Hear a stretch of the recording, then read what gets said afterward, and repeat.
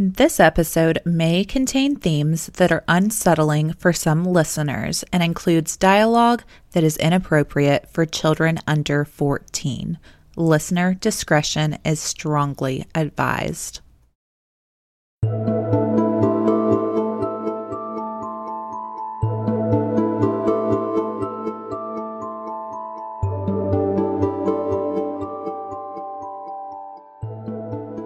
Juicers, I'm Alyssa. And I'm Brooke. And this is For God's Sake, Don't Drink the Jones Juice.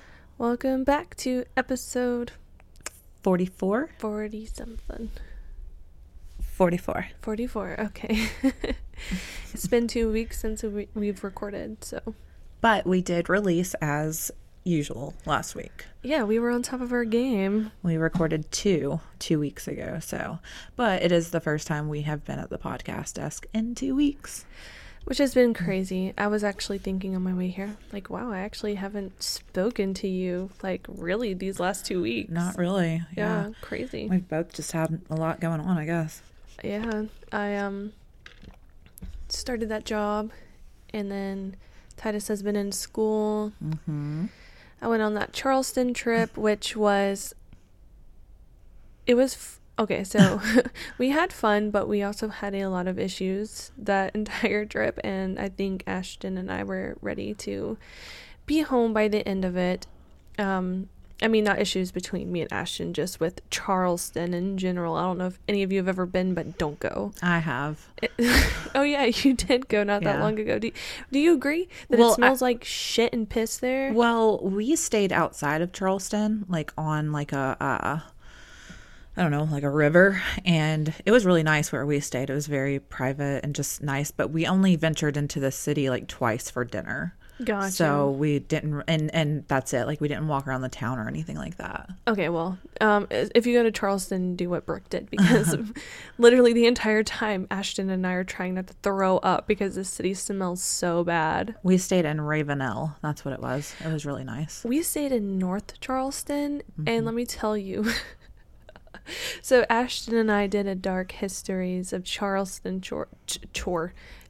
It felt like a chore, honestly. It was so hot out there. But they were talking about how prostitution, sex work, whatever, was very prevalent back in the day, like even in the 50s and whatnot. It was just, there's so much sex work going on there. Mm-hmm. And it got so bad with the Navy, and they were spreading venereal disease because of it, that they literally had to basically take the Navy out of Charleston because it was just getting so bad. Wow. But the point of this is that they said that kind of when that happened, all of the crime and the sex work and all that moved up to North Charleston, and me and Ashton looked at each other and we were like, interesting. Wish we would have known that. Was it like shady where you guys stayed? A little, yeah. Oh. I mean, so we got an Airbnb, and this person was a super host, okay? Mm-hmm. So we were like, okay, this will be good. And there's so many good reviews about this place. And we went on this trip because Ashton was going to have a surgery the following week. So she kind of just wanted like a last hurrah before that, because she'll have to be in the hospital for a while.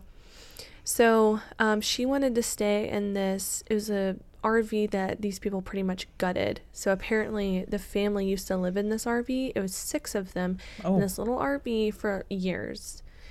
So when they finally got a house or whatever, they transformed the RV.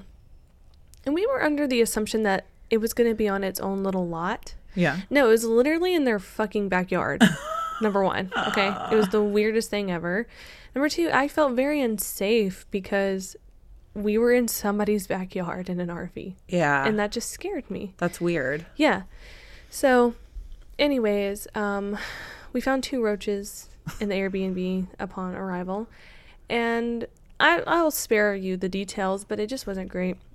I'm so sorry. It just didn't. I hope our Massachusetts trip isn't like that. I don't think it will be. Because it'll be cooler outside, and I flourish in the cooler weather. Same. I don't do good in the heat.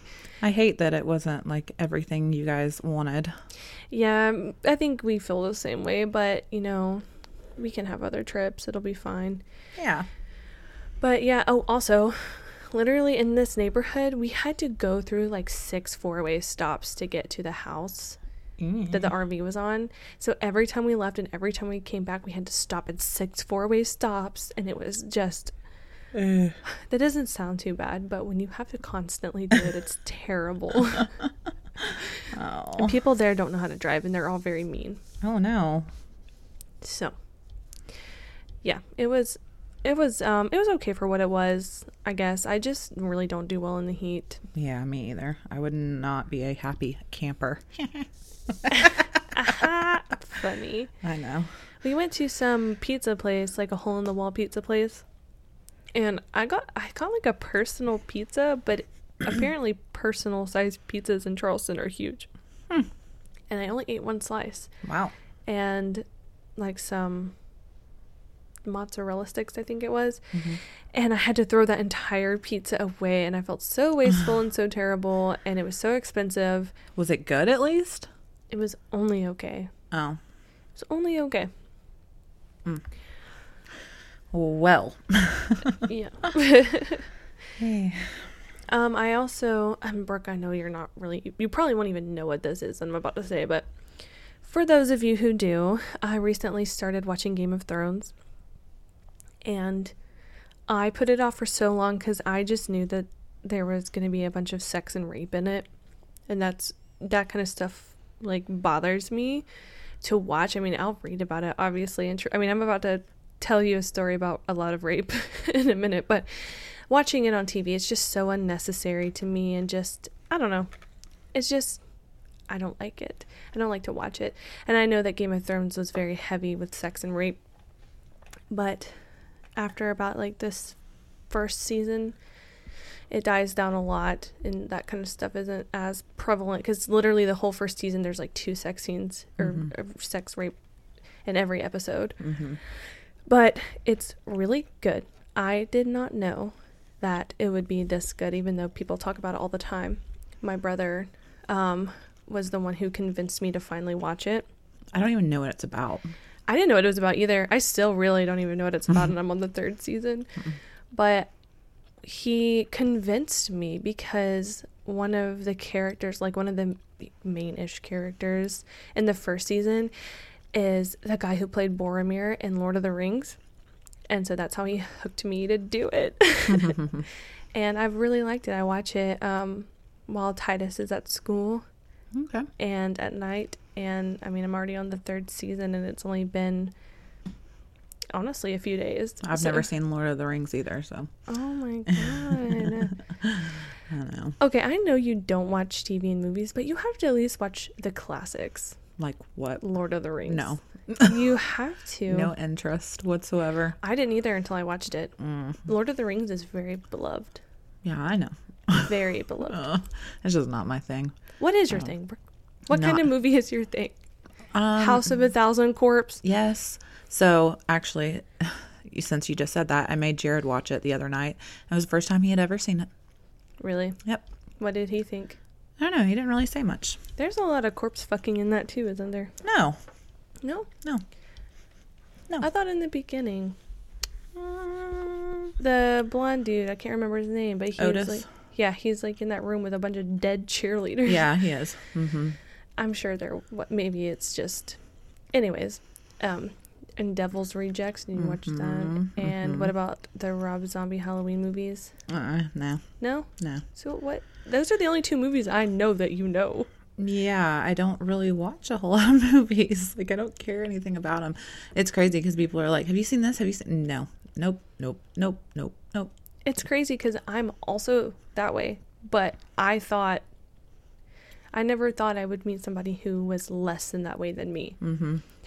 But when we go on our Massachusetts trip, I'm bringing, and Moulin Rouge is one of my most absolute favorite movies on the face of this earth, and I'm going to make her watch it because I think she likes the weird kind of set movies. I think like House of a Thousand Corpses is a weird movie. Yeah. I think you might like this. There's no corpses and weird shit like that in it, but it's a phenomenal, it's probably tied with Lord of the Rings, and Lord of the Rings is my absolute favorite. Okay. So hopefully you'll I'll like it. I'll watch it. All right. Well, I don't really have a whole lot new going on in my life. Got a little weekend to breathe. That was nice. Last weekend, my boyfriend and I are constantly going all over the freaking place. So last weekend was really chill, and that was cool. And this weekend's been pretty chill. Well, that's just good. Got up, went to church, and now we're podcasting. So it's been nice to actually chill out, because I feel like the first month of he and I dating, we were just like everywhere. Yeah. I'm like, slow down, I want to take a nap. You say that, but I come to your house 2 weeks later and everything's different. That's true. I mean, we did take a break as far as not venturing out, but we have done a lot of cleaning and redecorating and that kind of thing inside. Mounting your TV. My home and my business. So we've stayed busy with that, but we just haven't been traveling across the world like we were for a while. I haven't been to Cupid's Slave in so long. I know. Since I got my hand tattooed. Yeah, it's been a hot minute. That was years ago. Mm-hmm. Shame. What? Brooke acts like I just have money coming out of my butt and I can just get a tattoo whenever I want. I'll be like, I kind of want to get this tattooed, and she's like, you should do it. You should do it today. Go over there and do it. And I'm just like, I can't. I'm just a poor peasant. Oh gosh. Well, anyways, you want to get the show on the road? Yes, we can. All right, let's do it to it. So guess what, guys? I'm gonna cite my sources. Oh, good job. But is this the 4th time in a row? I think so. Independent.co.uk,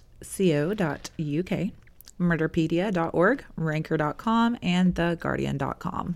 Wow, you used Murderpedia. I did. There is a ton of information out there about this one. Oh, I thought you were going to say on Murderpedia, because Murderpedia usually has so much to offer. Everywhere. There's a lot on this one. Funny enough, I was not really familiar with this case. Alyssa has heard it. Hopefully some of you have not.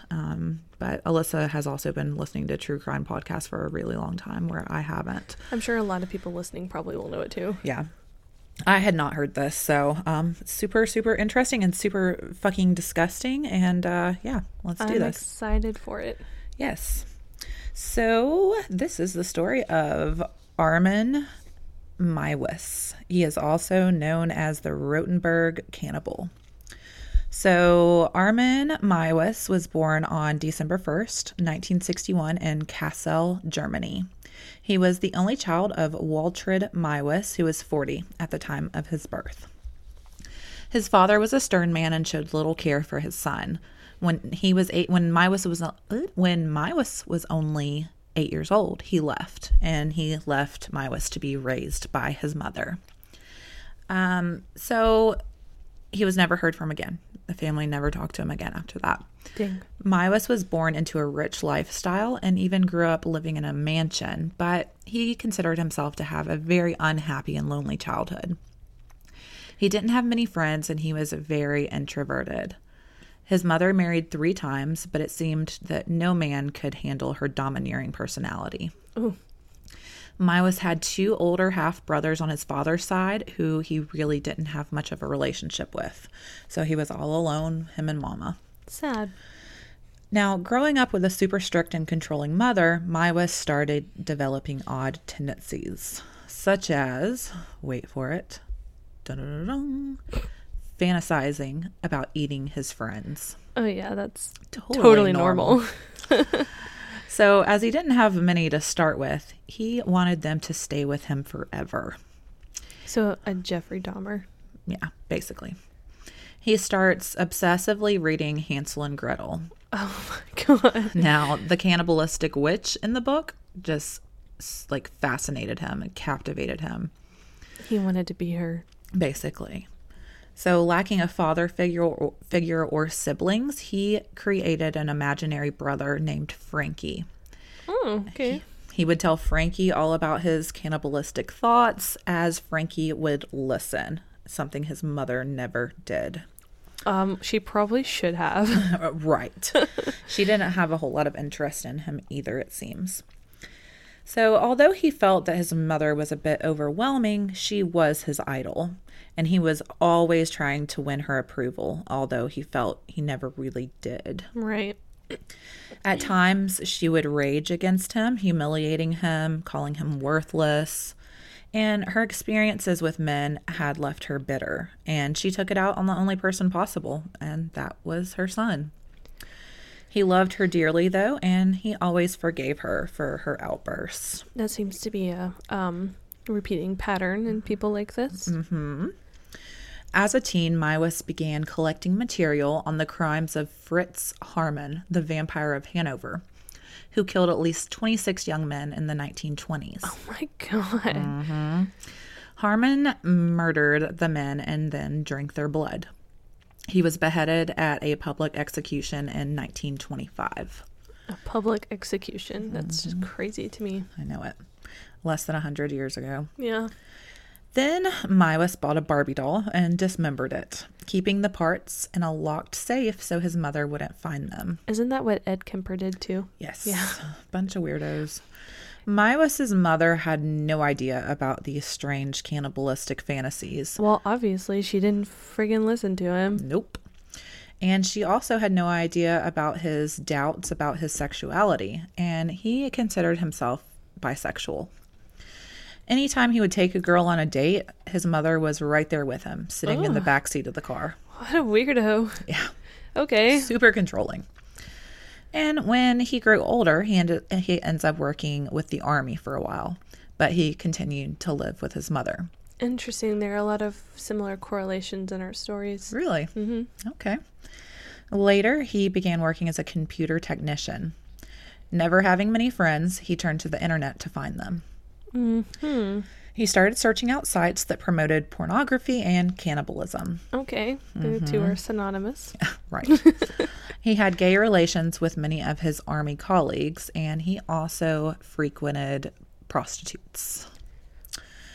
In September of 1999, Maiwis's mother died from cancer at the age of 77, and she left him the family mansion. This is where he constructed a shrine to her, complete with a plastic mannequin that he would lay on a pillow each night. Oh my God. No. How creepy. That is like, okay, who's that? Oh, that's Psycho. The movie Psycho. That's some psycho shit. Like, mommy, like... So after his mommy's death, after his mother's death, after his mommy's death, mommy, and all alone for the first time, Maiwis developed an interest in internet pornography, especially torture and pain porn. Interesting. And that's fine if that's what you're into. You know, some people like that. If it's consensual. Exactly. And then he becomes more serious about executing his cannibalistic wishes. Okay. Not good even if it's consensual. Exactly. At one point, he pieced together pieces of pork into the shape of a penis and ate it. Okay, cool.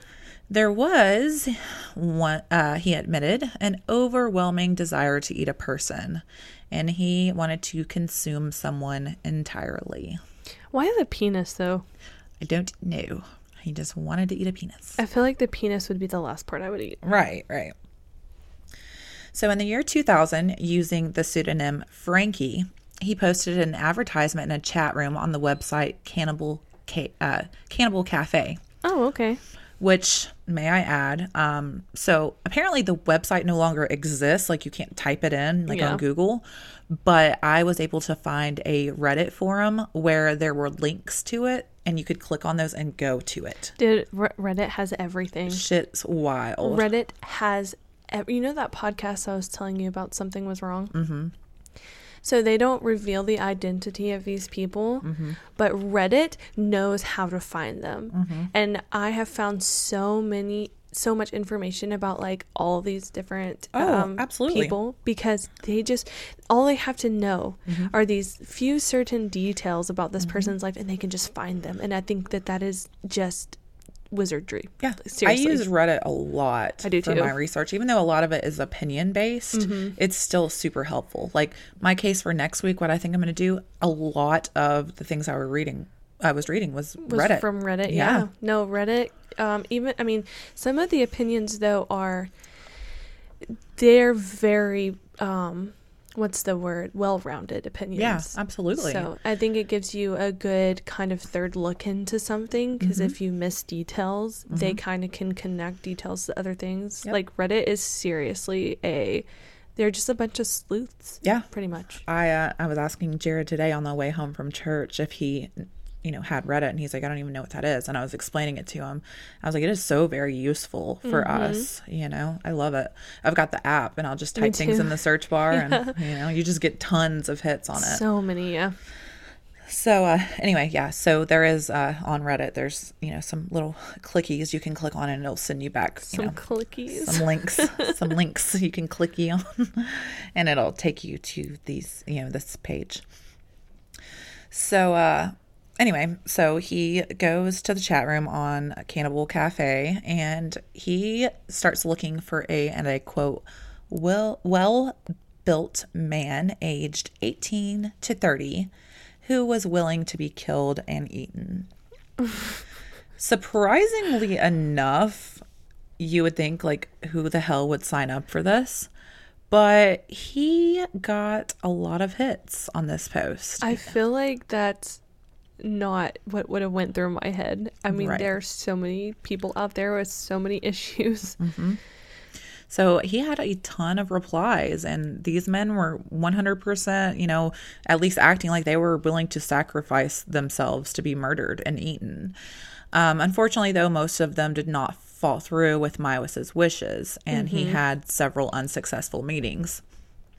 Now, one of the first men that Maiwis found wanted him to pick him up in a cattle truck and slaughter him like a pig. Okay. So these are just crazy sexual fantasies. Like, that's what this shit's about. So he would be willing to die to live out this sexual fantasy. Correct. Like the ultimate sexual fantasy. Yeah. And then he can die happy. Exactly. Okay. So Maiwis and the man meet at a train station, and then they return to Maiwis's house. Did he pick him up in a cattle truck? I don't know. So once the man was licking Maiwis's rubber butchering boots and being wrapped up to be slaughtered, he backs out. Afterwards, the men just fooled around, drank beer, and ate pizza. Not human. So Maiwis didn't want to just murder somebody. He wanted this to be consensual. That's something that turned him on. That's something that sexually aroused him. Was consent? Was the consent to basically be eaten by him. Well, I guess if you're going to be a cannibal. Yeah. Like, he didn't want to just do it against someone's will. Right. Which is kind of a strange, warped way of thinking. But I guess it makes more sense if you want them to be with you forever. You want it to be something they wanted as well. Yeah. You want to eat them knowing that this is what they wanted also. Right. It's just bizarre, but whatever. It is bizarre. I don't feel like there's any kind of logic behind it. Just, yeah. I don't know. Now, another Italian man made such a shocking suggestion that even Maiwis couldn't go through with it. Imagine that. This man had asked Maiwis to, and I quote, burn his testicles with a flamethrower and hammer his body down with nails and pins, all while being whipped to death. And Maiwis thought this was weird, so he couldn't go through with it. That's the weird part about all this. Right. No, I can't do that. Imagine being a cannibal and there's still stuff out there that's too much for you. Yeah, exactly. Maiwis was at one point even offered the body of a young boy who could be purchased for a price. Now, apparently the young boy was used in a meal of Russian Orthodox feast instead, and the offer was rescinded. So he was used in the meal of a Russian Orthodox feast. What is that? A feast for the Russian Orthodox? I don't know. He got feasted on. That's so sad. It's horrible. I hate that for that poor boy. It's terrible. He probably would have not wanted it anyways because there was no consent. No, it was a child. Yeah. Well, right. Yeah. So Maiwis was like, no, I can't do that. It's a child. He doesn't really want this. An adult. Yes. 18 to 30. Exactly. A man by the name of Borg Jose was the next almost victim. While laid out on the table preparing to be butchered by Maiwas, Jose complained of feeling ill and asked to be released. I would have felt ill too, for sure.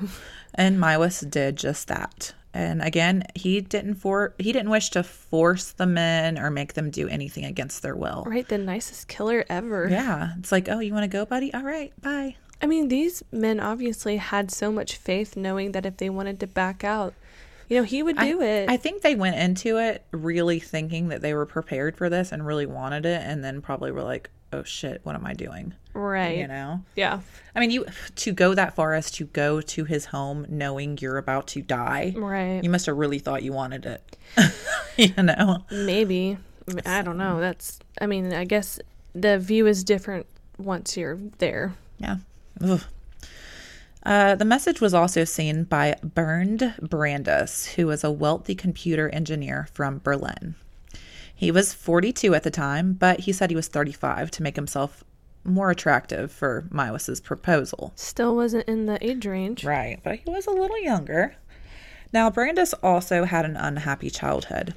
In 1963, on family vacation, his mother was killed when her car hit a tree. His father, who was a respected doctor, refused to accept that it was an accident. He told his then 5-year-old son that his mother had killed herself. Oh my God. Weird. He was raised by nannies, and later his father remarried and Brandes gained a stepmother. Wouldn't back then, suicide be much worse than... An accident? Yeah. Yeah, you would think so, but I guess his father just couldn't handle... I don't know. That's another one of those things, doesn't make much sense in the... It makes zero sense, because I feel like that would be one of the things that would taint your family name. Yeah. And this is the 60s, but he just couldn't accept that it was an accident, so I guess he was like, well, no, she did it on purpose. So. That makes no sense at all, but okay. Yeah, whatever. So, he gains the stepmother, and he seems like he's a normal child. He excelled at school, and he became a valued expert at the Siemens Group. I don't know if that's Siemens or Simons. It's Siemens. I know I've heard of it. And he had a steady girlfriend. The girlfriend later said that the two enjoyed a very enjoyable sex life together, but they had split up when Brandes revealed that he was also sexually attracted to men. After Brandes reached out regarding Maiwas' post, the two men began chatting through email frequently. Their exchanges consisted of torture talk and sadism. Maiwas sent Brandes pictures of his teeth, promising to use them to bite his tongue out. Okay. Oh, so hot. Brandes soon sold everything he owned, including his treasured sports car, wiped his computer hard drive, and bought a one-way ticket to Castle. He's serious, then. He's very serious. He knows he's about to go out, and he is all for it. Weird. Okay. Weird. So there's no background on why, if his home life seemed pretty okay. He apparently, they said he had a unhappy childhood. I guess, his mother dying really just screwed him up. And made him want to be eaten. I guess. Who knows what stems these strange thoughts in these people. So, when the night finally came for the men to act upon their disturbing fantasy, it was March 9th, 2001, a Friday night. The day before, Brandes had written Maiwas, "I'll bring myself as breakfast." The two were excited to get this show on the road. Once his new friend Brandes arrived, the men hit it off immediately over coffee and then had sex in the upstairs bedroom. After that, Maiwas started a video camera, which Brandes knew about. This was in the plan for this entire ordeal to be, video recorded. And Brandes swallowed 20 sleeping pills with a bottle of schnapps and instructed Maiwas to bite his penis off. Oh my God. So you guys, just to kind of go back on what I just said, the man who consensually wants to be eaten just told dude to bite his penis off while he is wide awake. Why the penis? Why the penis? Why the penis? That's what I want to know. Why the penis? Why is it like... Can you just bite my ear off first? Can we start kind of... slow. Yeah, I nope, don't just know. go right for the penis, buddy. Right, because if you live... I'm sorry, I'm not trying to like, this is, it's kind of funny. I'm sorry. Because dude wanted this, okay? It's not like it's like a brutal murder where like, oh my God, you know, somebody died against their will. Dude wanted this shit. Dude wanted his penis bitten off while he was alive. That to me is just... So far out there. It's so far in left field. And to me, it's like, this is not the first person who's like, bite my penis off. Right. It's like and I guess it's because it's a sexual thing. I don't know, but it's like, why the penis? Why? If you live... That's, you don't have a penis anymore. Well, I guess he knew he was going to die. How did eunuchs pee? How did what? Eunuchs. What is that? Like the people back in the day who got their penises chopped off. Why did they get their penises chopped off? There's many reasons why. I don't know.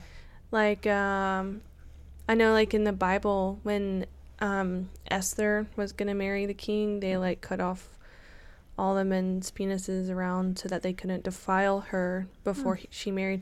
And I don't know if it's their penis or if it's their balls or if it's... I would think it's everything. So then how do they pee? Are you talking about like when they castrated? Like, Yeah. But they're called a eunuch. I'm about to Google. You can keep talking. Yeah, do that. I'm wondering if maybe they just made them like sterile or something. I don't know. That honestly could be it. I don't know. So when it didn't work and Maiwis couldn't bite the entire penis off, Maiwis burst Brandis's testicles with his teeth and used a kitchen knife to slice off his penis. Oh my God. He didn't bite it off? He couldn't do it. That's ouch. Already messing up the fantasy here. Right. So he just bursts open the testicles with his teeth. Imagine that. Ow. I cannot. And then just chops it off with a kitchen knife. Okay, so it is just the balls. Okay. But I thought it was both because I feel like... So it's basically like a neuter. So it makes them sterile. Like a barbaric neuter. Yeah. But, okay, whatever. So they still have a penis, so they can still pee. They just can't make babies. Right. And they probably don't have like a sperm count. Can they still get hard though? Because I feel like that still back then is defiling a woman if you just were to put your wiener in her. Yeah. I don't know. I mean, they probably can't ejaculate, I would think. Oh, of course not. They don't have balls. Right. So what was your question? Can they get hard? Yeah. I don't know. Good question. I'm going to Google that too. Can you get hard if you don't have balls? Okay. So anyway, in a later memoir, he said that Brandis, and I quote, this is pretty horrible, guys, screamed horribly for maybe 20 to 30 seconds. The blood was squirting from the open wound, similar to a fountain. Oh my God. I know, there's probably a lot of blood that goes down there. Yeah. Like, I can't... Okay, so you're screaming horribly, like you're in horrible pain, but this is your fantasy. You're loving it. What is wrong with you? Do you think he is, though? Yeah. I mean, he's not saying, put it back on, I'm done with this game. You know? I mean, he probably knows it's too late at that point. Ugh. But a castrated man can often... Or they're still able to get an erection. Okay. But their sex drive is like... very low. Diminished because they don't have balls. They don't have sperm. Yeah, they don't have the testosterone. Mm-hmm. But I think it's still hard for them to get hard. But it's also kind of like at that point, there's really no point because... Right. You can't have the big O... ejaculation. Right. So, Maiwis offers Brandis a piece of his own penis to try, raw. But... it was apparently too chewy for either man to enjoy. So he got his penis cut off, and this guy is like, here's a piece of your penis. Do you want to eat it? And he was like, yeah. And then he tried it, and then he couldn't do it. Too chewy. I'm laying here dying. There's a water fountain of blood going out of But let me try a bite of my own penis. Yeah, while I'm sitting here dying. Okay. So Maiwis then fried up the severed penis in some of Brandis's fat and a bit of garlic. Okay. Now, according to his later testimony in court, he became distracted by taking care of Brandis, and he burned the food and ended up chopping it up and feeding it to his dog. Okay, so what the heck? Mm-hmm. So this is your fantasy. And you're burning it. You're literally sitting there burning it. It was all for nothing. He got his penis cut off for nothing. For the dog to eat. For the dog. The dog got to taste the penis. Okay. Yuck. Now, delirious with happiness at having his penis chopped off.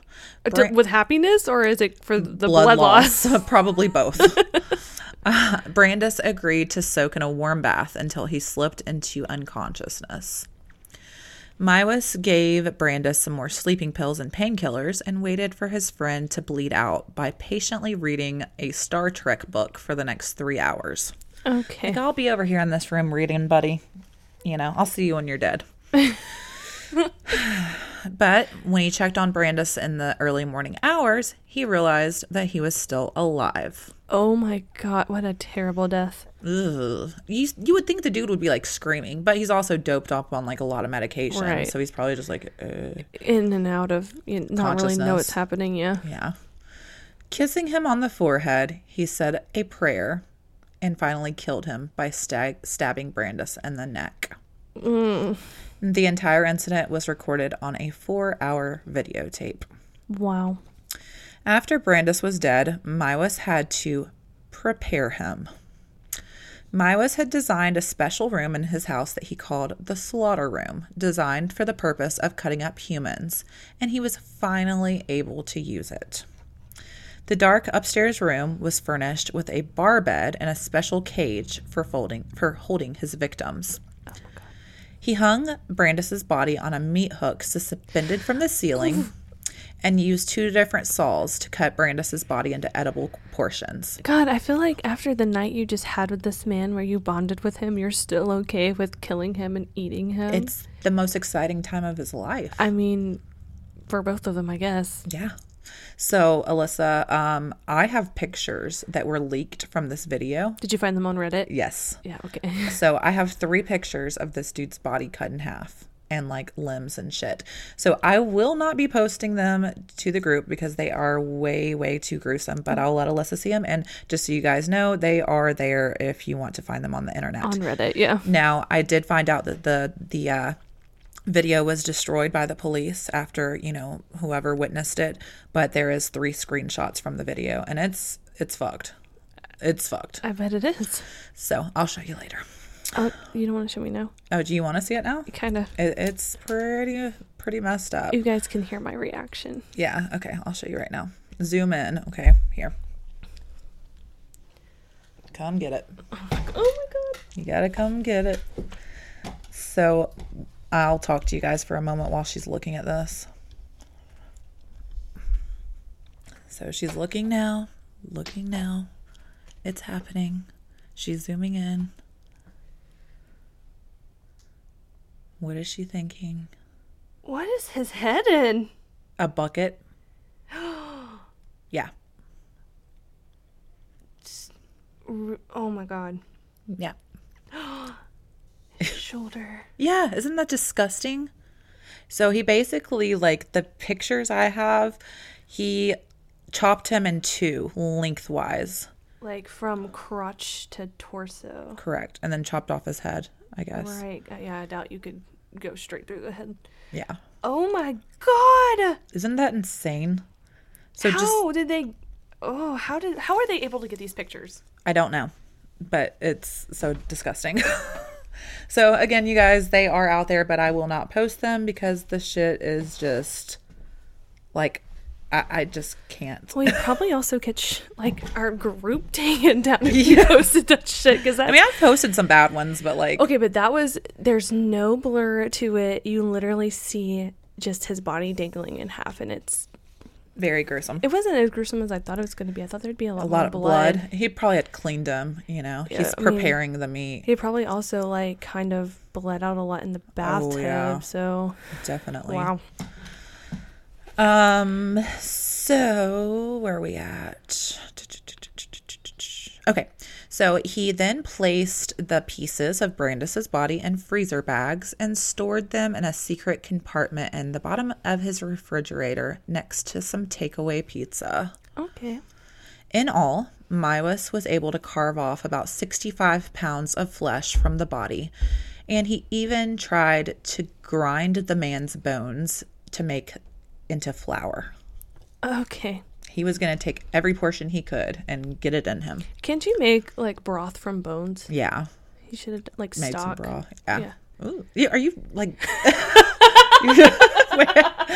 I'm like, are you like sitting here giving ideas on what to do with human bones? I said he should have done that. Should have made some broth. I mean, why didn't you make some broth? I feel like grounding a bone would be a lot harder than just making a broth. You know, then you could cook that broth with literally you like should have everything. made some broth. I mean, if you're gonna do it, go all out. All right. I do not condone cannibalism, just so you guys know. God. I just think it's crazy he didn't make a broth. Should have made some broth. Made that human stock. Gross. I'm sorry we're laughing, guys, but like in all reality, like I said, this dude fucking signed up for this shit. He literally wanted it. And like I know that obviously there's an issue, a mental illness here, but I mean... on both ends. Yes, on both ends, but it's disgusting, but it's also like... I mean, sometimes your brain kind of turns horror to humor because it can't really process it. It does. And I would never, like I said, I would never laugh at like a murder where somebody was not consensual. But not only that, but it's like, this is so just... out there. It's so out there. And like, if we were there in person, I'm sure we would be screaming and crying and being like, oh my God, but... Yeah. Mm-hmm. So Mywis took great pleasure in preparing his first meal of human flesh. He set the table with candles, his best dishes, and drank a bottle of his finest wine. He chose, and I quote, a piece of rump steak, a place from his back, for this special occasion, and cooked it with potatoes and sprouts. So what wine goes best with human? It was an Australian wine. That's all I know. Okay. Yeah, it was a very fine Australian wine. I wonder if he tested samples of wine to see which one kind of would taste the best with the human. Yeah. Well, he later told the courts that the meat tasted like pork, but stronger, more substantial. So, what wines go with pork? I don't know. I don't either. Do wines go with pork? I don't know. Ew. He then buried the man's skull in his backyard, along with teeth and inedible organs. How do you know which organs are edible? That's what I want to know. He must have done a lot of research. Like, yeah, this one's not a good one. This one's pretty good. This one has a lot of protein. But how do you this one's research kind of that? gamey. Well, they had the internet. I mean, this is... Yeah, but also it's like somebody else would have had to put that knowledge out there. Yeah, those freaks on Cannibal Cafe. Maybe the liver. I know people eat livers. Yeah, liver, yeah. Shit, they eat everything, though, like from animals. Tongue, yeah. Mm-hmm. Feet. I mean, yeah. Get frog legs. Mm-hmm. So, over a period of 10 months, Mywis defrosted and cooked several parts of the body in olive oil and garlic, overall eating about 53 pounds of Brandis before police finally showed up at his door. How did they find out? I'm about to tell you. Okay. So, when the meat began to run low, Mywis jumped back online and began searching for a new victim. Mywis met 5 other men who responded to his new internet ad. This shit is just bonkers to me, how many men are like, yes, me, pick me, pick me. Slaughter me like a pig in a cattle truck. Mm-hmm. He did not, however, kill them. In July 2012, a student stumbled upon Mywis's post and alerted the German authorities. How did they just stumble upon this They post? had to be on there. They had to be on cannibalcafe.com. Maybe they're weirdos like us and just like, let's see what happens here. Oh, I don't like this. This seems serious. Oh, God, police, 911, help. It was the Reddit for back then. Right. He stumbled across that and was like, Yeah. When the police arrived and found Brandis's body parts that were frozen, Mywis claimed that it was a wild pig. They also there discovered the video of the killing. For some reason, I feel like it would look very different from a wild pig. Yeah. But I don't know anything about anything. Pretty sure they already know at this point that it's human. So. Yeah. Mywis. I don't think that was a very good claim, but hey. You know. The case proved problematic for prosecutors, though, because cannibalism is not illegal in Germany. Huh? It's not. How has, after all these years, cannibalism has not been made? It's not illegal. But murder is. So instead, they charged him with murder for the purposes of sexual pleasure and with disturbing the peace of the dead. Yeah. So you got to find some kind of something to charge him with. You know, you can't just get away with that. Do they have assisted suicides in Germany? I'm not sure. That'd be interesting to look into, because that could have been a defense too. But I assume it would have to be assisted by like a doctor. Yeah. And not your average cannibal. Yeah. So if you think about it, Miwas had a unique defense because his victim actually agreed to be killed and eaten, right? All the evidence is there. The video shows it. You know, anything they would have found online shows it. Dude wanted it.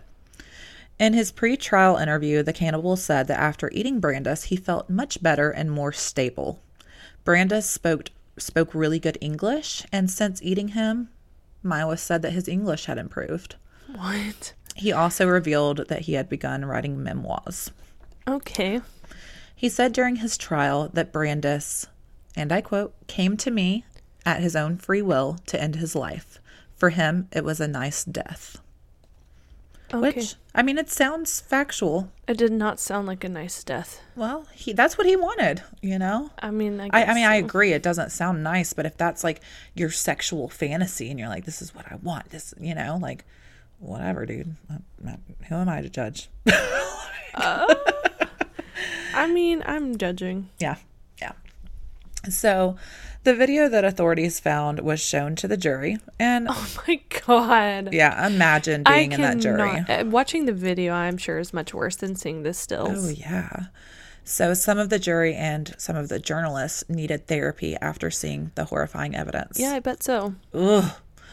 Although it has never been released to the public, 4 alleged screenshots of the video have been leaked online. I wonder how that happened. Now, I showed you the 3 that I could find.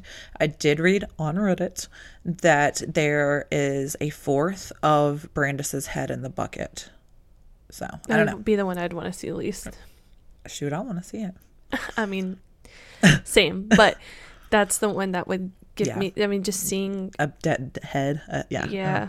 In Game of Thrones, there's a lot of head chopping off, and just seeing the head roll just makes me On the 30th of January 2004, Miwas was convicted of manslaughter and sentenced to 8 years and 6 months in prison. I mean, I guess that's justifiable. Well, but in April of 2005, a German court ordered a retrial after prosecutors appealed Miwas' sentence, arguing that he should have been convicted of murder because he killed for sexual gratification, a motive proved by having videotaped the crime. The court ruled that the original trial had ignored the significance of this video and disproving the argument that Miwas had only killed because he had been asked to kill. At his retrial, a psychologist stated that Miwas could reoffend as he, and I quote, still had fantasies about devouring the flesh of young people. I mean, he already put out a second ad, so. Right. On the 10th of May, 2006, a court in Frankfurt convicted Miwas of murder and sentenced him to life imprisonment.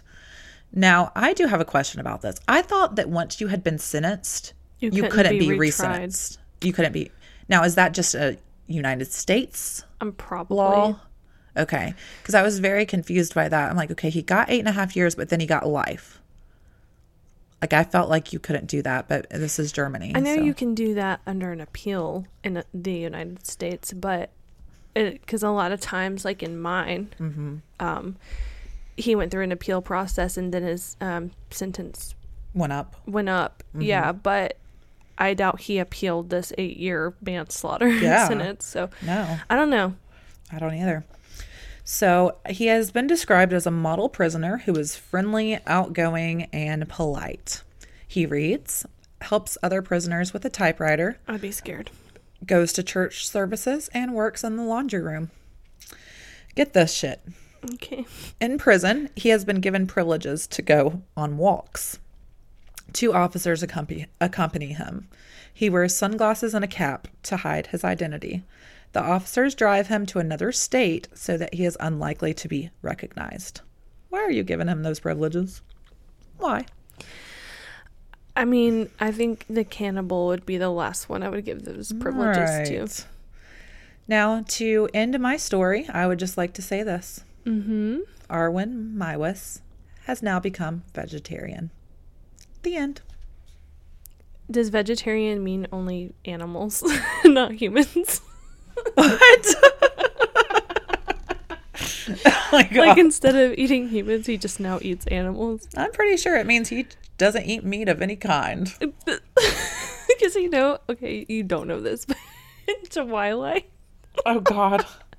It's about vampires. Yeah. And they're vegetarian vampires because instead of drinking human blood, they drink animal blood. That's why I said that would be funny. It's so hard to do, like, pop culture references with you because you don't know them. I know nothing. No, none. I'm sure people listening did catch on to that. I hope they did because I sure didn't. Especially with the explosion of the, like, Twilight kind of re-emerging into, like, a prominent thing. That's too funny. Well, that's funny that he's now a vegetarian. That's kind of a shame. Like, come on now. Like, kind of a shame. I mean, like, either go for it, all for it, or don't. Like, what? Maybe you just killed this dude. Like, now you're a vegetarian? Literally ate his penis. Gross. Well, I mean, maybe he thought that if he became a vegetarian, he wouldn't have as many urges to eat humans. Because, I mean, it's got to be hard being locked in prison and wanting to eat humans, but you can't. You know what I mean? And changing your diet is a lot easier than changing, like pedophiles changing their sexual preference. Yeah. Sexual preference. You know what I mean? Yeah. Just changing your diet. I mean, maybe as the more broccoli and zucchini he eats, the less he'll crave human meat. I don't know. I don't know. Shit's crazy to me. Like, dude. Me too. But I understand what you're saying. It really was kind of all for nothing if at the end you're going to die vegetarian. Yeah. Come on now. Yeah. Come on now. Go big or go home, I guess. Exactly. Stick to your guns, dude. Like, whatever. Once a cannibal, always a cannibal. I'm saying. All right, guys. Well, we'll take a quick break here, and then we'll be back with my story.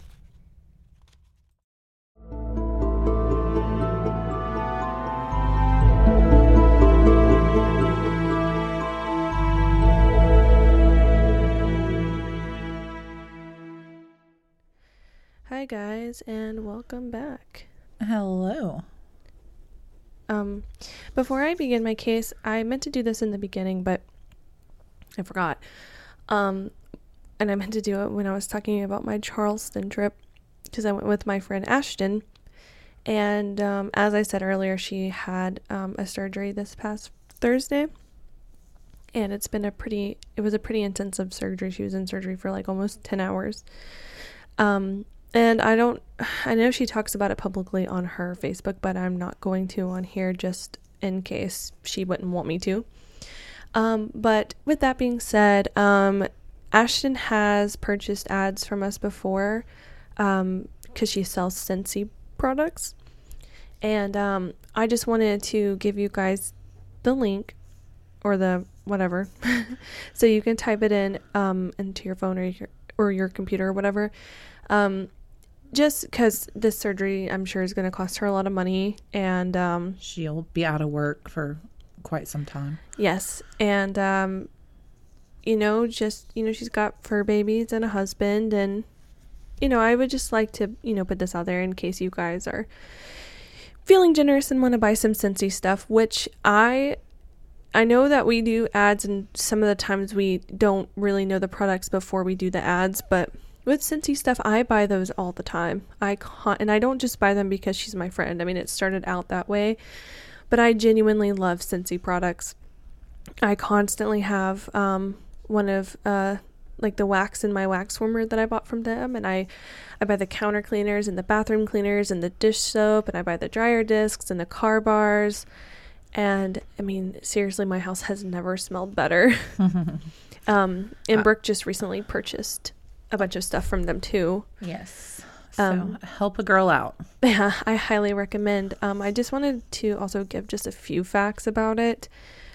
With the Scentsy warmers, they don't burn, or they're not as warm as a warmer you would buy from like Walmart or Hobby Lobby or wherever. They only heat up to, I think she said room temperature, so it doesn't burn your wax, and all of the wax is non-toxic compared to the waxes you can buy at Walmart, which are toxic.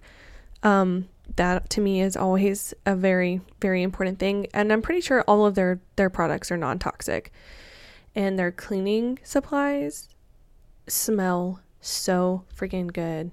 I always buy the Sun-Kissed Citrus and the Blue Grotto, and it makes your house smell so freaking good. I buy the room sprays too. I got a bunch of those in my order. I can't wait. I have the pineapple pucker and then the blueberry cheesecake. Oh, I got the blueberry cheesecake. It smells so freaking, like, you want to eat it. I seriously. got that, the room spray and the blueberry cheesecake. I think I got 2 of the wax melts, and I think I got a car warmer with it too. Because as soon as I saw that, I was like, yes, give me all the bakery smells. They smell so freaking good. I also have the mini fan diffuser that you plug into your car. Ooh. And let me tell you, the car bars are good, and the Scentsy circles are good, but the mini fan diffuser, I think it's $15, and then the pods are $10 for a pack of 2, but I'm telling you, one pod will last you forever. I got mine forever ago, and I'm still on my first pod in my car. It smells so good in there. Awesome. You just plug it into your USB, and a little fan blows into the pod, and the pod has these little beads in it, and it just makes your car smell so good. So if you're interested in, helping Ashton out and supporting her business and, supporting her through this, hard time, she's going to be in recovery for a while.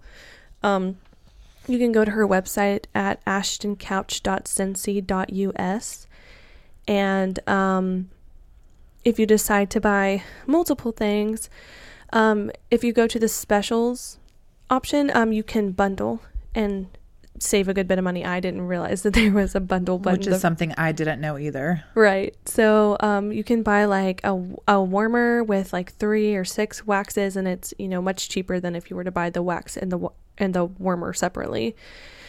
So give that a look, and I mean, at least just kind of browse around, because there's so many good products on there. And once again, I love Scentsy stuff.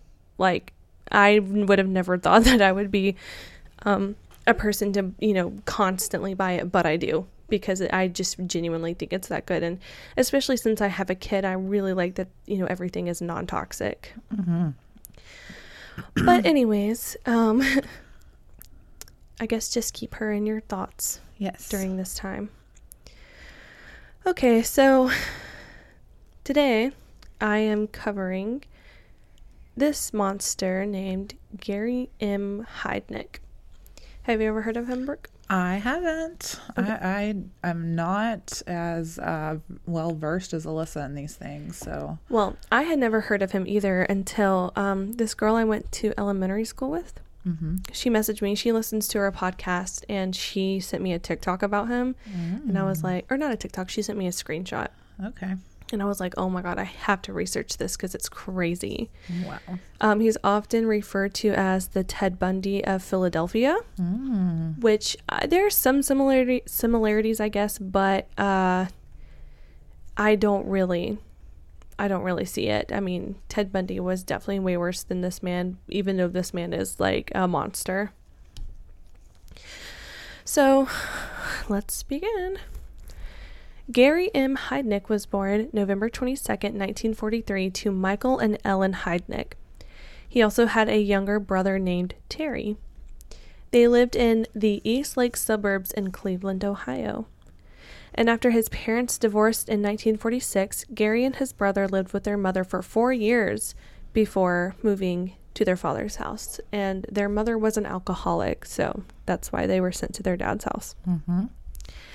Gary claimed that his father would often emotionally abuse him, and that he would wet the bed and his father would humiliate him. And he would do this by making him hang his wet bed sheets in front of his window, like his bedroom window, on the outside of the house so the whole neighborhood could see. What is it with these parents and humiliating their children? I have no idea, but it's really sad. It really is. That's what creates murderers, guys. Can you not do that? Just have some compassion for a child you created. Dang. Jesus. It's really not that hard. Lord have mercy. So Gary didn't do well in school when it came to making friends. He refused to make eye contact with anyone. And one time a girl classmate asked him if he had done the homework that night, and Gary yelled at her, telling her that she wasn't worthy to talk to him. Oh, I forgot to cite my sources. I used Wikipedia, criminalminds.fandom.com, and then earlier I asked Brooke and her boyfriend if the Inquirer was like what did I say? A reliable source of info. And they said no. But I used the Philadelphia Inquirer, which I don't know if that's the same kind of thing, but it was basically just like a kind of like a transcript to a interview with one of his victims, and I watched the video too, and it seemed to fall in line, so that's why I used it. Okay. Yeah, I think that like the National Enquirer is like satire, like, you know. Okay. So Gary was also teased because he had an oddly shaped head. Oh. That was allegedly caused by him falling out of a tree when he was younger.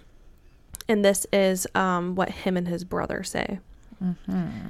I didn't really look up too many pictures of him, but the ones that I did see, he didn't really seem to be like that hideous of a man. And his head looked normal to me, so I mean, I don't know. But despite the issues that he had socially, he did extremely well academically, including having an IQ of 148. Wow. Do you know what the average IQ is? No. 100. Wow. So he was very smart. That's so strange to me. A lot of these killers are so very smart. I think Ed Kemper had roughly the same IQ as this guy.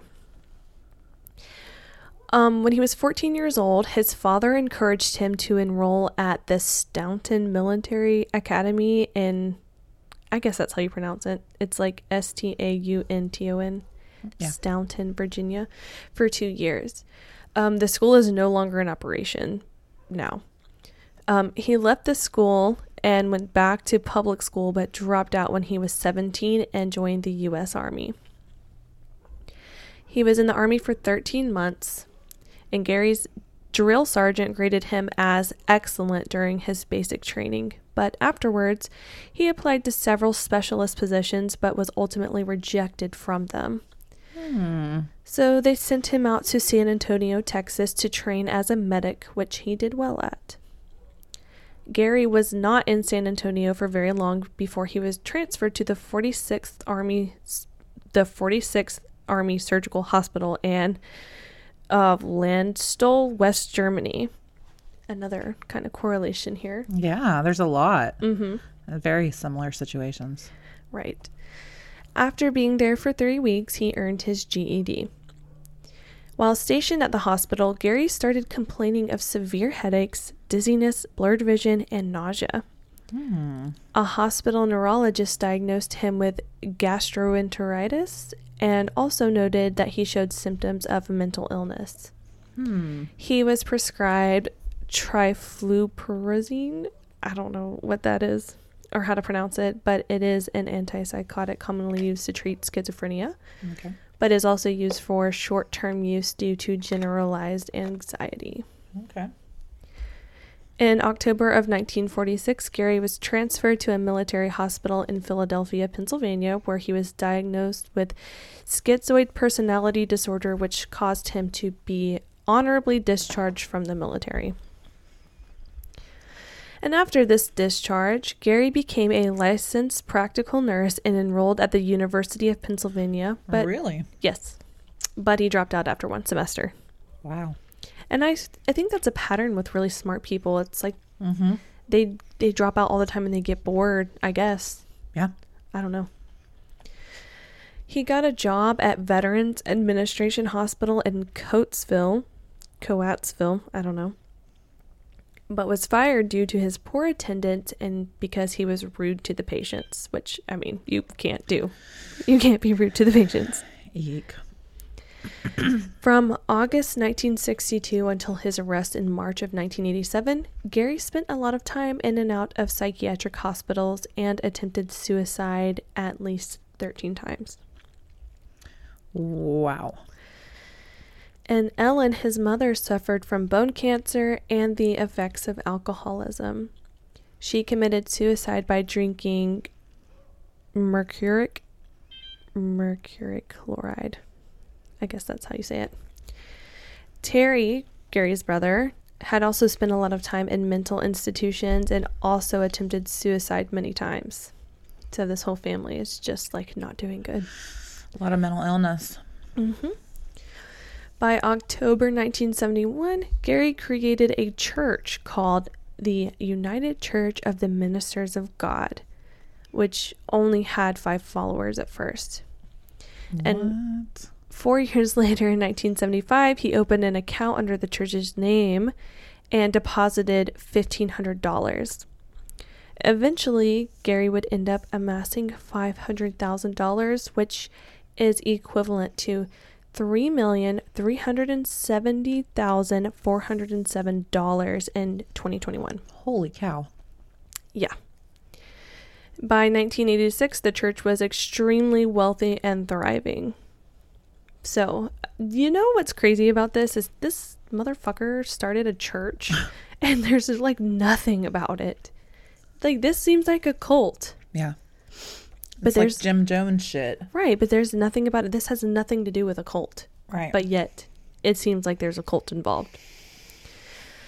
Gary ended up using a matrimonial service to find his future wife. Oh.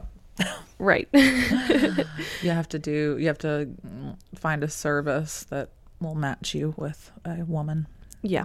To marry. That's weird. I looked up kind of what that was because I felt like it was different than, you know, like Tinder, Plenty of Fish or whatever. I feel like it's like a, you know how like they have like the services that like bring in like a bride from overseas type thing? That's literally what this is. Okay. And it's primarily used in India. Weird. That's where most of their activity is from. So he found a name. He found a woman named Betty Disto who lived in the Philippines. Oh my God, I cannot speak today. They corresponded through mail for 2 years before. Doesn't it help when you say things softly? Yes. Corresponded. So they corresponded by sending each other letters for 2 years before Gary proposed to her. And September 1985, Betty made her way to Gary and they married in Maryland on October 3rd, 1985. Unfortunately for Betty, she found her husband in bed with 3 other women. And I don't know if it was 3 other women or 3 other women, like 3 separate times. Like a woman, 3. Oh, God, 3 women in the bed at one time. I'm assuming it's different times. I don't know. I don't know. It's unclear. Ooh. But obviously this caused their marriage to drastically deteriorate. And I said unfortunately, but I definitely mean fortunately because of the absolute just like hot garbage that Gary is. Yeah. But it's unfortunate because she, you know, had uprooted her life to marry him and then he did unspeakable things to her. So, yeah. And throughout their short marriage, Gary would force Betty to watch while he had sex with other women. No. Yes. And according to Betty, he would repeatedly rape and assault her. What a shitbag. I know. And you know, it's sad too because they talked for 2 years before this. Yeah. You think you know somebody. Right. And then you don't. You think you know him. You think you're coming to marry the love of your life. And then he's just like a garbage can. Hot garbage. Yeah. Luckily, though, for her, the Filipino community in Philadelphia banded together to help Betty leave Gary, which she was finally able to do in January of 1986. Good for her. Yes. And in 1987, Betty requested child support payments from Gary, which was a surprise to him because he didn't even know that she was pregnant. Oh. In September of 1986, she had given birth to their son, Jesse John Disto. And Gary had another son named Gary Jr., but he was placed in foster care after his birth. He also had a 3rd child with a woman named Anjanette Davidson, who was illiterate and mentally disabled. What the fuck?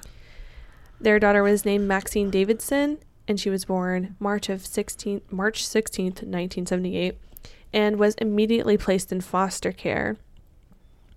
Shortly after Maxine was born, Gary was arrested for kidnapping Anjanette's sister, Alberta, who was living in an institution for the mentally disabled. Oh my gosh, what a sick fuck. Yes. In 1978, he signed out Alberta from a mental institution on the pretense of day leave, but instead, he imprisoned her in a locked storage room in his basement. Oh my God. Thankfully, she was found and taken to a hospital. They discovered that while she had been imprisoned in Gary's basement, he had raped and sodomized her along with giving her gonorrhea. Ew. Yes. What a sick man. So he was arrested and charged with kidnapping, rape, unlawful restraint, false imprisonment, involuntary deviant sexual intercourse, and interfering with the custody of a committed person. His original sentence was overturned on appeal and instead spent 3 years of his incarceration in mental institutes and was released on April 1983 under the supervision of a state-sanctioned mental health program. And we see instances like this all the time where they always just get a slap on the wrist. That's so disgusting. And then, they go on to do even worse things. Yeah.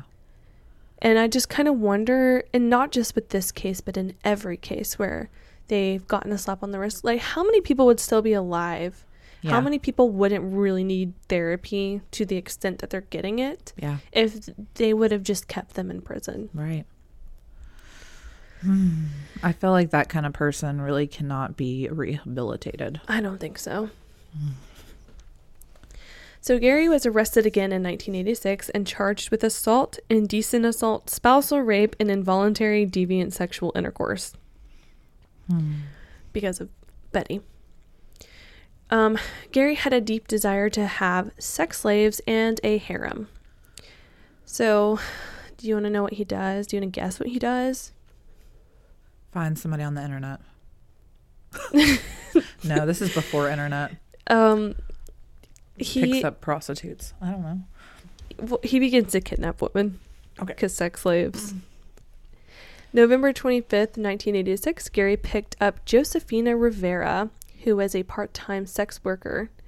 Josefina had just given birth to her son Ricardo a few weeks before Gary picked her up.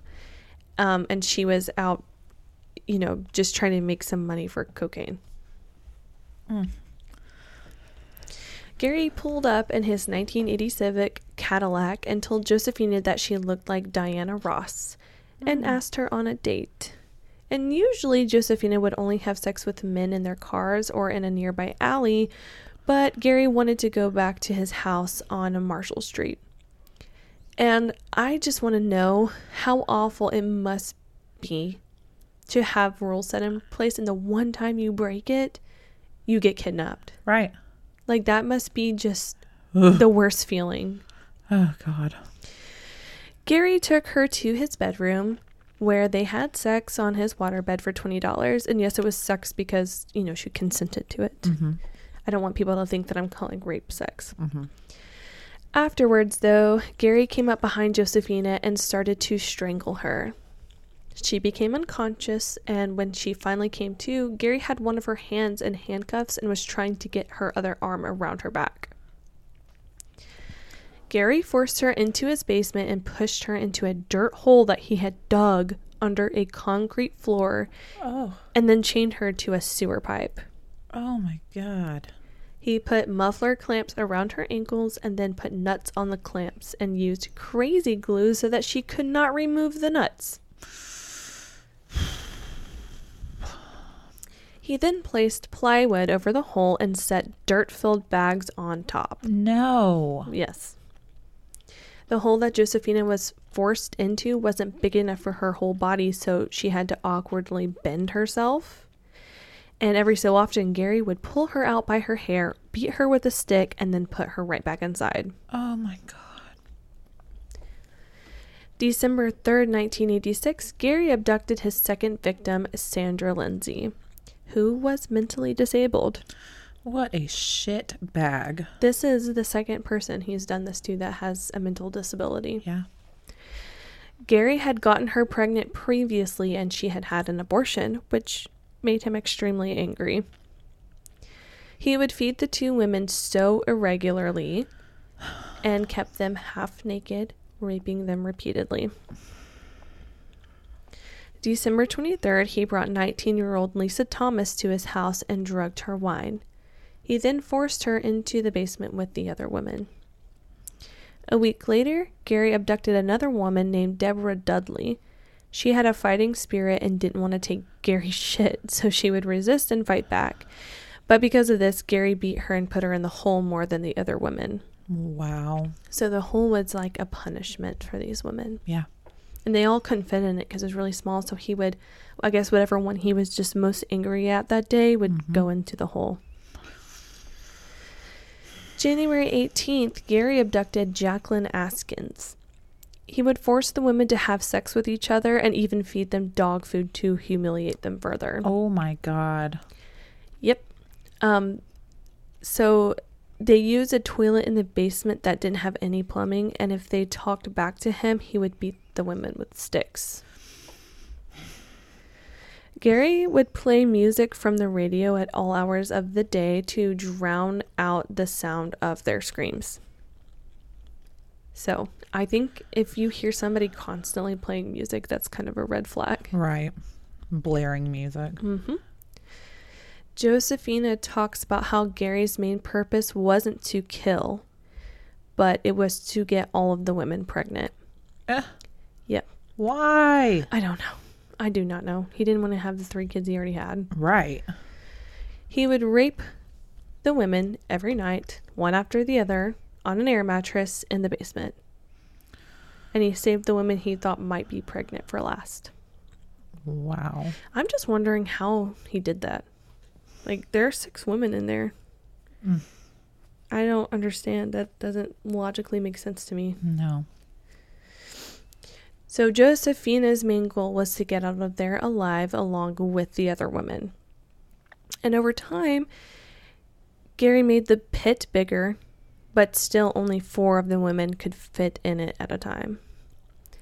Josephina wanted to stay out of the hole as much as she could, so she started listening to Gary talk about his unhappy childhood and all of his suicide attempts.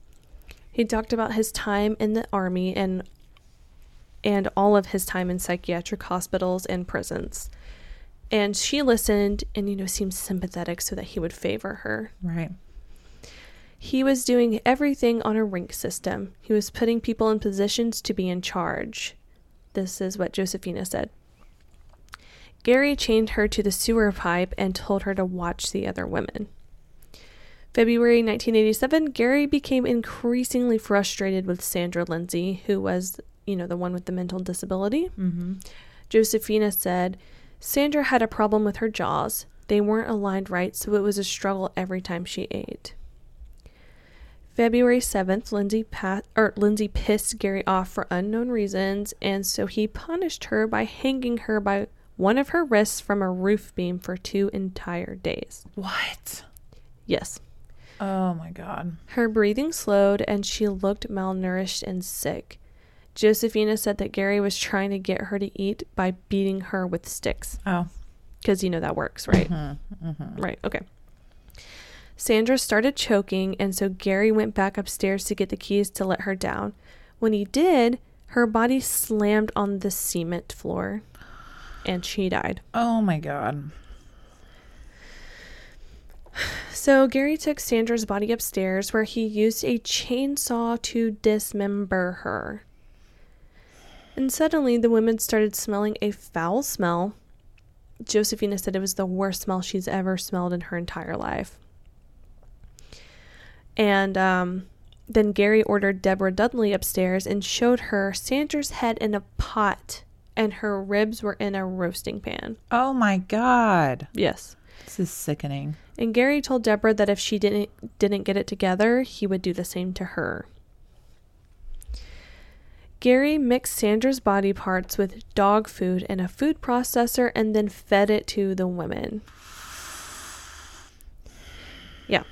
And Josephina said he would bring down cookies and the smell would be on the food. We smelled it on his clothes, on him. We didn't know for sure what it was, but we could not eat it. Wow. Yes. And I read on Wikipedia that it could not be confirmed whether or not he actually tried to feed Sandra to the women. But I personally believe he probably did. Yeah. Especially because of the smell that Josephina talks about. Yeah. They had like a cuisine expert. I don't know what it was. I meant to write it down, but I didn't. But it was somebody who specializes in that kind of stuff. Mm-hmm. They said that there was no evidence that had happened. But I mean, like, this happened well before he got arrested. He could have gotten rid of everything that he used to cook her with. Absolutely. So I think he probably did it. Ugh, that's so disturbing. And I don't think these women would lie, because Deborah saw it happen. Yeah. So even his neighbors reported a horrible smell to the police that was coming from Gary's house. And nobody did anything. Let me tell you.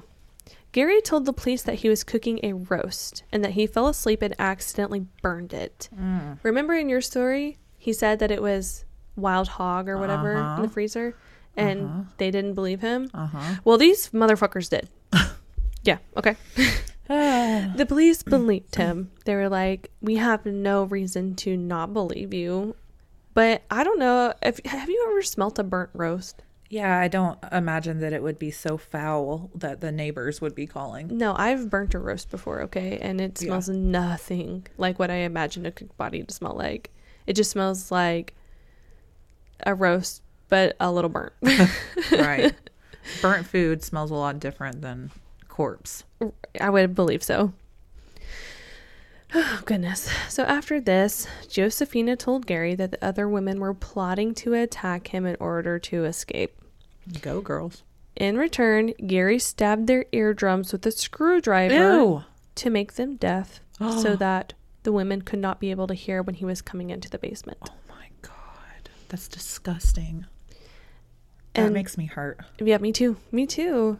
And it's like, why would Josephina say that to him? I don't know. There's some controversy with her, but she said about the whole screwdriver thing, I'd watch him do it to the other women and see them cry in pain. Gary amped up his torture to the women, excluding Josephina, because, you know, she was his favorite. She was able to have special privileges, and I say that in air quotes, because, you know, he trusted her. She was occasionally allowed to go upstairs to watch a movie, and Gary would rape her in a more comfortable location. You know, that was a special privilege. Oh. Like, she got to be raped on a bed instead of, you know, a blow-up mattress in the basement. Josephina, she kind of became Gary's right-hand man, or woman, and assisted him in the torture of the other women. Oh, my God. March 19th, 1987, Gary chained Deborah in a water-filled pit and made Josephina tap the chains with battery cables as he did the same. Deborah violently shook and screamed, but it didn't take her long to die. Oh my gosh. After this, he made Josephina sign a letter confessing that she and Gary electrocuted Deborah. This was the deal if Josephina wanted to remove her chains. And so she did it. Gary buried Deborah in the Pine Barrens and afterwards took Josephina to McDonald's. But while he ate a Big Mac and fries, Josephina couldn't eat. She felt so sick for what had just happened only moments earlier. But signing that letter granted Josephina more freedom with Gary. He trusted that she was on his side, or at least that she was completely submissive to him and wouldn't try to run away. They would go to Denny's together, and he would take her clothes shopping, and she now slept in the bed with him instead of in the basement with the other women. Wow. He really thought I was on his side, and I wanted to make sure he thought that. This was my way out, Josephina said. She talked about how it was impossible for her to run away while they were out because if she did, Gary would have killed the other women because he wasn't going to leave nothing for anyone to find. To replace Deborah, Gary wanted to abduct another woman, so he recruited Josephina to help him choose his next victim. And this is when they found Agnes Adams. And they brought her back to Gary's house and put her in the hole. And as a reward for her good behavior, Gary told Josephina that she could go see her family. Wow. Right. So, okay, I lost my place. Hold on. Okay, so this was finally her chance to escape. So she told Gary to drop her off at 6th and Girard and that she would return in 25 minutes. But as soon as Gary drove off, she ran to the nearest payphone and called 911. Good. But the cops did not believe her at first. What? Yeah. They did not believe her. I mean, they also thought that this horrible foul smell was a burnt roast, but, I digress. Yeah. They thought that she could be making up this lie because she was upset with her, and I quote, old man. Oh. But she showed them the scars on her arms and legs and told them to go into Gary's house. So the cops arrested Gary at the gas station and made their way to his house, and inside they found 2 women who were naked below the waist and were chained together attached to pipes. Another woman was found in the pit under a piece of plywood. As for Josephina, her fellow captives thought that she was Gary's helper and that she wasn't the hero she claimed to be. Mm-hmm.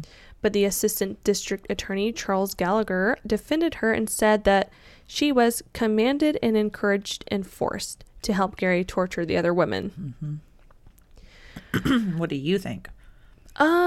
I don't know. I have kind of mixed feelings about it because, she told him that they were plotting to hurt him. Yeah. And, she knew something bad would happen to them, and he, ruptured their eardrums. My opinion is, and don't take this as fact, obviously I don't know what went on in her head, but I think that it was mostly just self-preservation. I really kind of don't think that she cared whether the other women got out. Mm-hmm. I think that, she was thinking of everything she could do to survive. Right. Yeah, Which, I agree. Who knows what I would do in that situation, but take care of you, probably. Right. So I don't think that she did it because she wanted to. I think she did it to survive. Mm-hmm. And I can understand the other woman being upset about that. But in the end, 4 of them were safe. So yeah, I don't know. Gary claimed that the women were already in the hole when he moved into the house. Oh. Okay. Yeah. That's what he said. And he was doing this to get, totally the insane. Like, the real estate agents showing the house. And she's like, oh, by the way, they're a part of the house too. It comes with 6 women. Mm-hmm. They're yours now. Mm-hmm. Yeah. So his defense attorney, Charles Peruto Jr., tried to prove that Gary was legally insane. However, the prosecutor, Charles F. Gallagher III, stated that Gary was able to successfully amass $550,000 through his brokerage account, and this proved that he was an astute investor and therefore could not be legally insane. So on July 1st, 1988, Gary was convicted of 2 counts of first-degree murder and was sentenced to death at the State Correctional Institution at Pittsburgh. He attempted suicide in January the following year by overdosing on Thorazine. July 6th, 1999, Gary was executed by lethal injection at the State Correctional Institution of Rockview. Good. And then his body was cremated afterwards. Good. Yes. Ooh. Right. So all of my sources really didn't give much information about these girls' backgrounds, which is so sad. I know nothing about any of their backgrounds. Josephina, who's the one that, called the police or whatever, there's stuff on her. Mm-hmm. There's stuff on her life afterwards, but I feel like it's very kind of demeaning to her. Mm-hmm. So I did not include it because they just kind of, I don't know. I just think it's better left out. Yeah. But it's sad because I feel like this story did not get as much coverage because, all of his victims were Black women. One was mentally disabled. One was a sex worker. The other ones, I think maybe another one was a sex worker too. There really wasn't information. I don't know how he, kidnapped them. Yeah. I don't know where he found them or what, his, what he was really looking for. Children. So. Did any of them get pregnant? It didn't even say. Wow. It didn't even say. I literally read 5 or 6 articles and could not find anything about it. Crazy. So I don't know. I really do not know. I mean, thankfully he was executed a year after he was, Good. Don't waste any time. But still, like, there's really not much information about it, and that makes me very sad for these victims. Absolutely. Eek. So, anyways, another episode of correlating stories. We do that a lot. We really do. So I guess, guys, just let us know what you think about this episode about the cannibals. Yeah. The proven cannibal and the projected cannibal. Also, before we go, I do want to mention our giveaway that is still going on at this time. If you go to our Facebook group, which is For God's Sake, Don't Drink the Jones Juice, there's a post up right now, and it explains the rules, but basically all you have to do is post a link to your favorite episode of whichever podcast we've done that's your favorite, and then comment on the post and click or comment on the post done, and that's literally it, and you get entered in to win a free Don't Drink the Jones Juice t-shirt of your choice. Right. This giveaway the winner will be announced on the 31st of this month, so you've basically got 1 week. The 31st. Correct? Is that right? What day is that? It's a Tuesday. A Tuesday. It's when our 46th episode will come out. Okay. So we've got 1 episode before and then the next, right? Yeah. Okay, so are you just going to do it that day, or do you want to move it to that Sunday so that I can be here for it? 45th, I guess. It'll be the 45th episode. Yes. The 45th. Okay. You'll be here. On that Tuesday? No, you won't be here on the Tuesday, but we'll have recorded.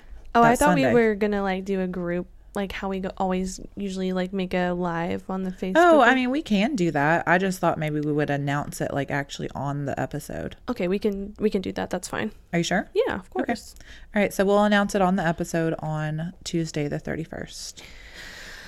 Yes, okay. And remember, guys, we do have a merch store, and you can find it at storefrontier.com/don'tdrinkthejonesjuice. We're going to have some new stuff up there hopefully soon, because Store Frontier has broadened their shirt choices, and now there's sweatpants and joggers on there. They are stepping it up. They are. So just keep that in mind. I'm sure we'll announce it when we finally do get some designs up there, but we're going to be making some new gear. Yes, and I'm excited for the joggers. That's really cool. Yeah. Okay, well, you can follow our TikTok and our Instagram at Don't Drink the Jones Juice. We just did the Facebook and merch, so I guess that's it. Yeah. All right, guys. Well, thank you for listening. See you next week. For God's sake, don't drink the Jones Juice.